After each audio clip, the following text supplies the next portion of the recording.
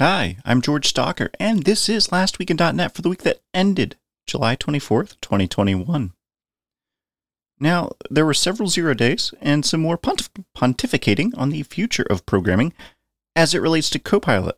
It's been a very busy week, so let's see what happened last week in .NET. Next generation firewall capabilities with Azure Firewall Premium. Microsoft is literally charging a premium for better security. Not a great plan.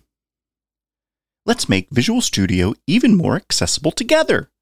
This is a wonderful shift in focus by the Visual Studio team, and I hope that Visual Studio accessibility continues to improve. Also, Cecil Phillips and David Pine talk about positional pattern matching in C# and how it works. And true to the internet, there's at least 2 commentators in this YouTube video who think they know better than the language creators. And true to the internet, there's at least 2 comments on this YouTube video who think that they know better than the language creators. Kevin Beaumont validates that Microsoft made the SAM database, which is the user password database, accessible to non-admin users on Windows 10, which is, well, problematic, to say the least. Kevin followed up with a blog post that goes deeper into how this vulnerability, called #HiveNightmare, works. Now, I would like just 1 week where it does not feel like the sky is falling in the InfoSec land. And speaking, of course, of the sky falling, Windows Hello can be bypassed using an infrared image of the user's face. Now, we call it science fiction because it isn't realistic, and that's true. They put more effort into security in science fiction than we do in real life. DevSec AI, GitHub Copilot, is prone to writing security flaws. Now, Microsoft's designs of monetizing Copilot seems to be fading. The problem with artificial intelligence is that it can only mimic our own intelligence. Jonathan Blow, who is the creator of Braid and The Witness, says don't use fopen on Windows. It turns out there's a bug when you do file stuff in multiple threads, where file flushes don't happen at predictable times. There's a blog post out titled GitHub Copilot, Fatally Flawed or the Future of Software Development? Yes. Also, Ars Technica writes, there are 2 for Tuesday vulnerabilities send Windows and Linux users scrambling. Now, exploit number 1 that Ars Technica refers to was the aforementioned SAM database vulnerability. And second is a vulnerability in the Linux kernel by creating, mounting, and deleting a deep directory structure with a total path length that exceeds 1 gigabyte and then opening and reading the /proc/self/mount info file. I'm impressed by whoever found that. The ML community stand-up happened last week, and they talked about ML.NET 1.6 and more.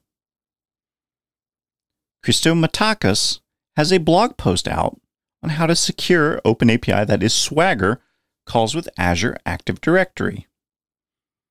Also, the Azure SDK release, July 2021, was last week, and yes, the word Azure is in the title, but not much else, which means it's definitely an Azure Team blog post. Now, to clue you in on what the title doesn't tell us, the Azure SDK includes new app configuration settings, features for iOS in Azure Communication Services, and releases Azure Cosmos DB for Java, Azure Data Tables, and Azure Metrics Advisor for .NET, Java, JavaScript, Python, and more. Yes, and more. Now, I'm going to fall asleep if I have to type all these services out. So if you use the Azure SDK, check this post out. But pour yourself some coffee first. Miguel Ramos tweets that if you do Windows UI development, they're going to want to know what you think. He's on the Windows UI team, and he wants to hear from you. And soon.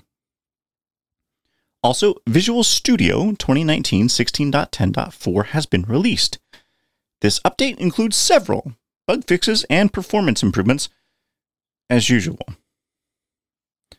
Now, there is a new system.txt Text.json source generator in .NET 6. Now, what is this? This allows you to have system.text.json serialization classes auto-generated for you and results in a more optimized serialization and deserialization process. And I've never realized how hard it is to say the word serialization into a microphone. Now, GitHub Policy, that's a team, they released minimum viable governance, lightweight community structure to grow your FOSS projects. Now, what this is a document that gives some sensible defaults for open source project governance on GitHub.